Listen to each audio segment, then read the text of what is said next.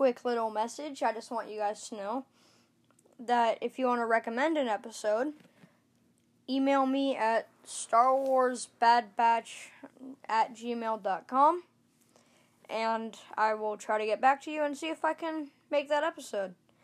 So let's get into it. Today we are doing What If Poe Dameron Died on Jakku.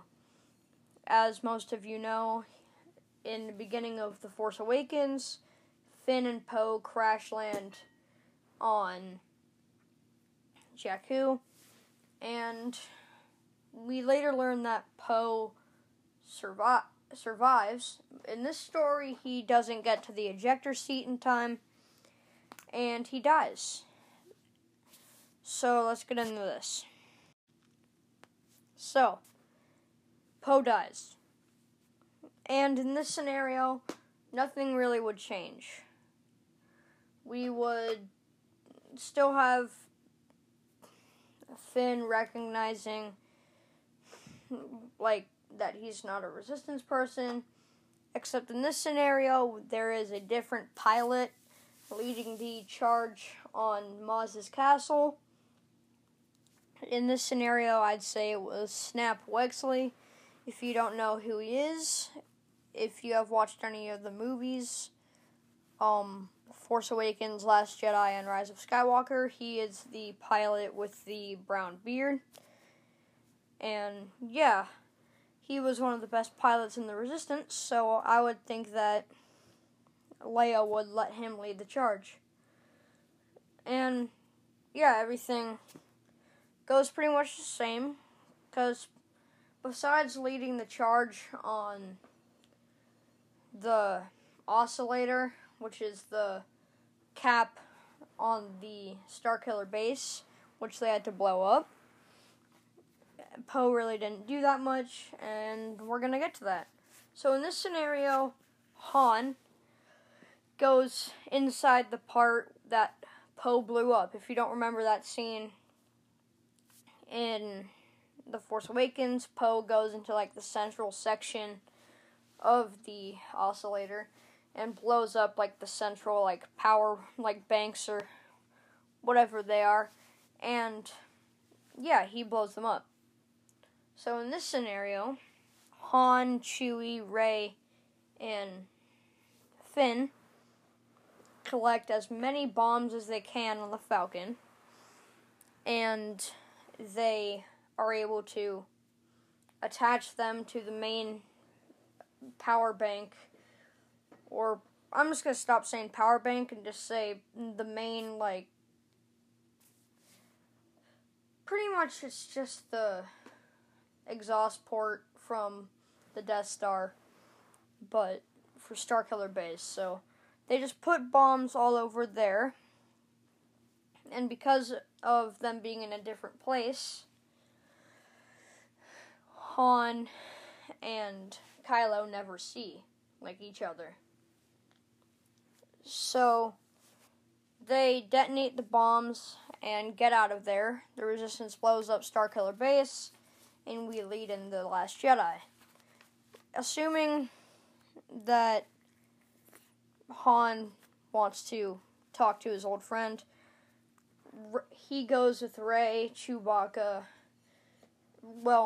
just Rey and Chewbacca, to Ahch-To to try to convince Luke to help,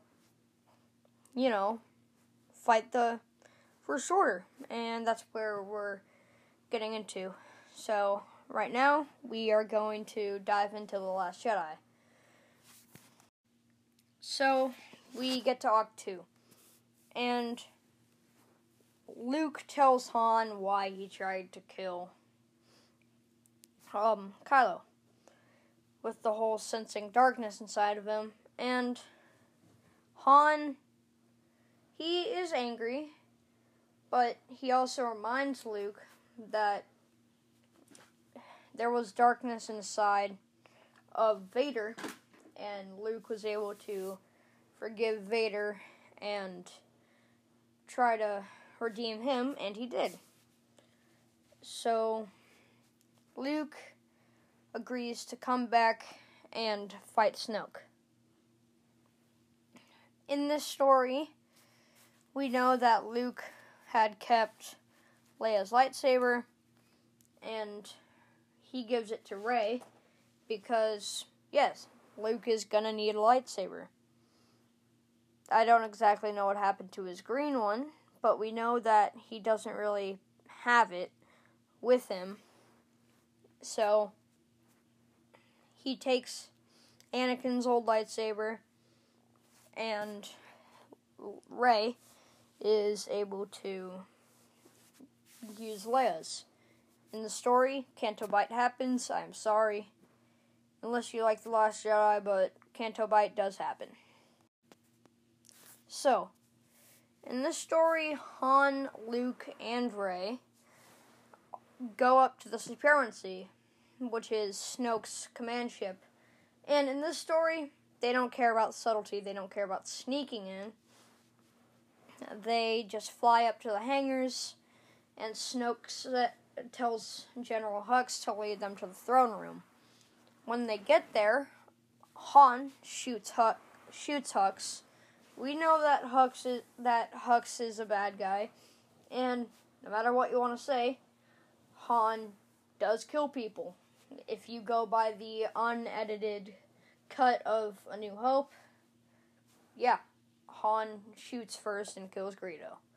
And that is where I'm going to go, because the edited version makes Han look like he broke his neck to dodge the blaster shot.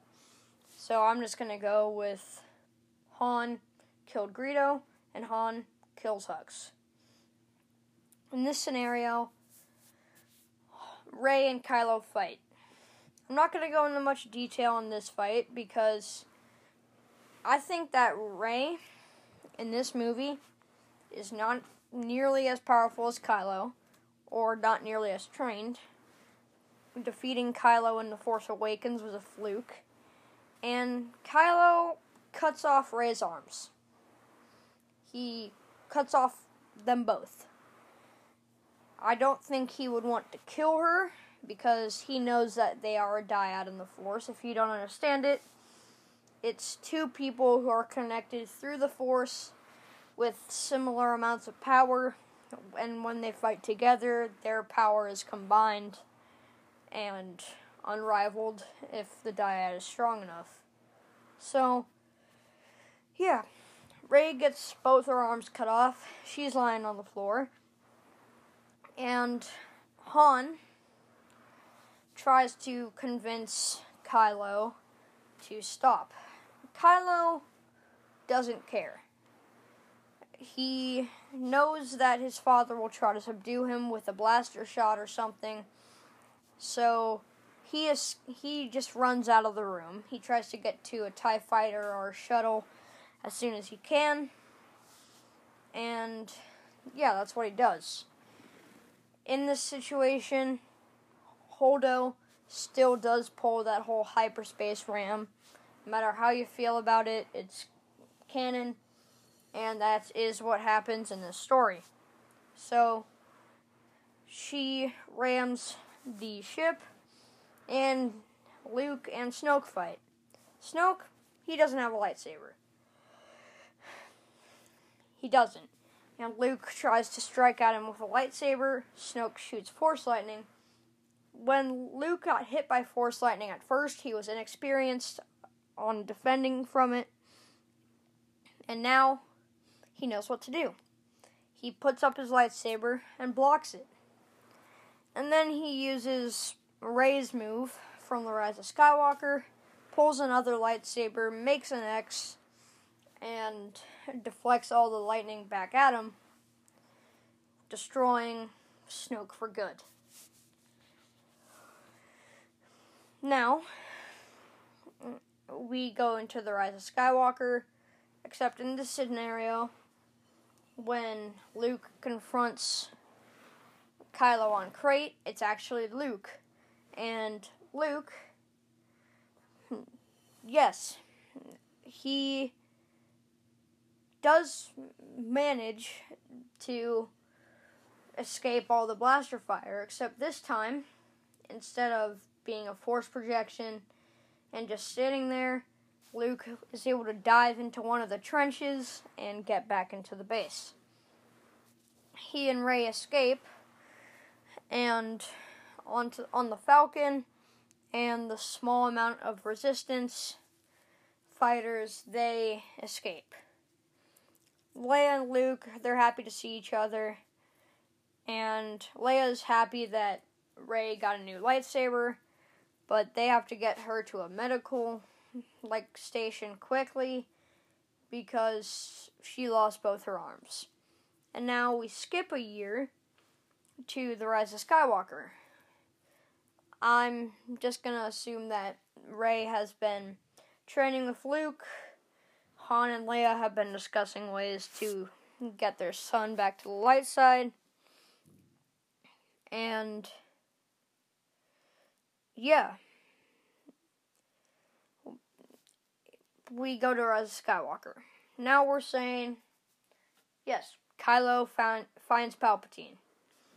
And the story pretty much goes as it did, except Kylo never captures Chewbacca, and the team, which was originally just Finn, Poe, the droids, and Rey, now adds Luke and Han. Rey has robotic arms, which means, yes, she can still use Force telekinesis and not Force lightning. And when they meet up with Lando on Pasaana, they're happy to see him. Han tells Lando to join the Resistance. Lando says yes. And yes, they do get trapped with quicksand. Luke had discovered how to Force heal after Vader died, and then he is able to help them get out of the caves. They get onto the Bastille Legacy, which is the ship that they steal in The Rise of Skywalker, and they escape to Kijimi to get 3PO's brain decoded with the Sith message. So, after they get the message decoded, they escape. And, again, because Chewie never got captured, they have the dagger. They go to Kef Bir, which is the moon where they meet Janna and they see the Death Star wreckage. And Rey and Luke find the Wayfinder. And now Kylo tracks the Bastille Legacy to Kef Bir. In this ship, the Falcon is taken by the First Order, and I hate to say this, but the Falcon is lost pretty much. It's in the custody of the First Order, and Kylo hates that ship, so he destroys it. So, in this case, they get the Wayfinder. Kylo is not able to destroy it, because instead of him and Rey fighting, it's him and Luke. Han catches up with them, and with the help of Luke apologizing, Han saying some sappy sentences like he did in the memory scene, and Leia calling out to him with the Force, and then not dying because she has Han, which has been a help. He is able to turn back to the light side, and in this story, in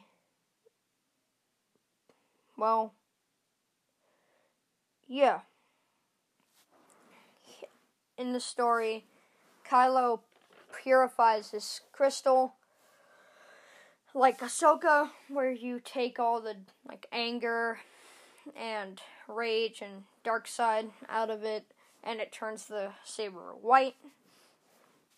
So that's what Kylo does. and they all board the ship and head back to Agent Cos, which is the Resistance base. If you wonder how to spell that, it's AJANKOSS.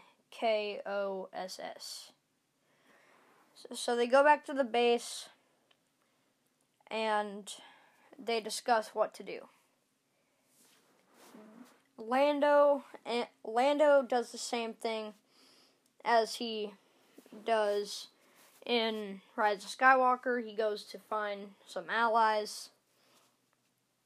Han and Rey and some of the other mechanics in the Resistance start modifying the ship that they stole from the deserts of Pasana to be fast enough in the battle.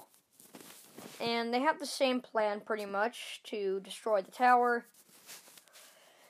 Except this time, they have a different plan. So, Rey, Finn, Janna, Luke, Ben, and Han travel to Exegol with the teams of X-Wings, and using the Bestune Legacy, which is faster than the Falcon because they modified it and it's small. They get down to the surface, and Rey, Luke, and Ben cut it down with lightsabers. So, if you're wondering, in this scenario, the Knights of Ren attack the 3 lightsaber wielders, Finn, Janna, and Han.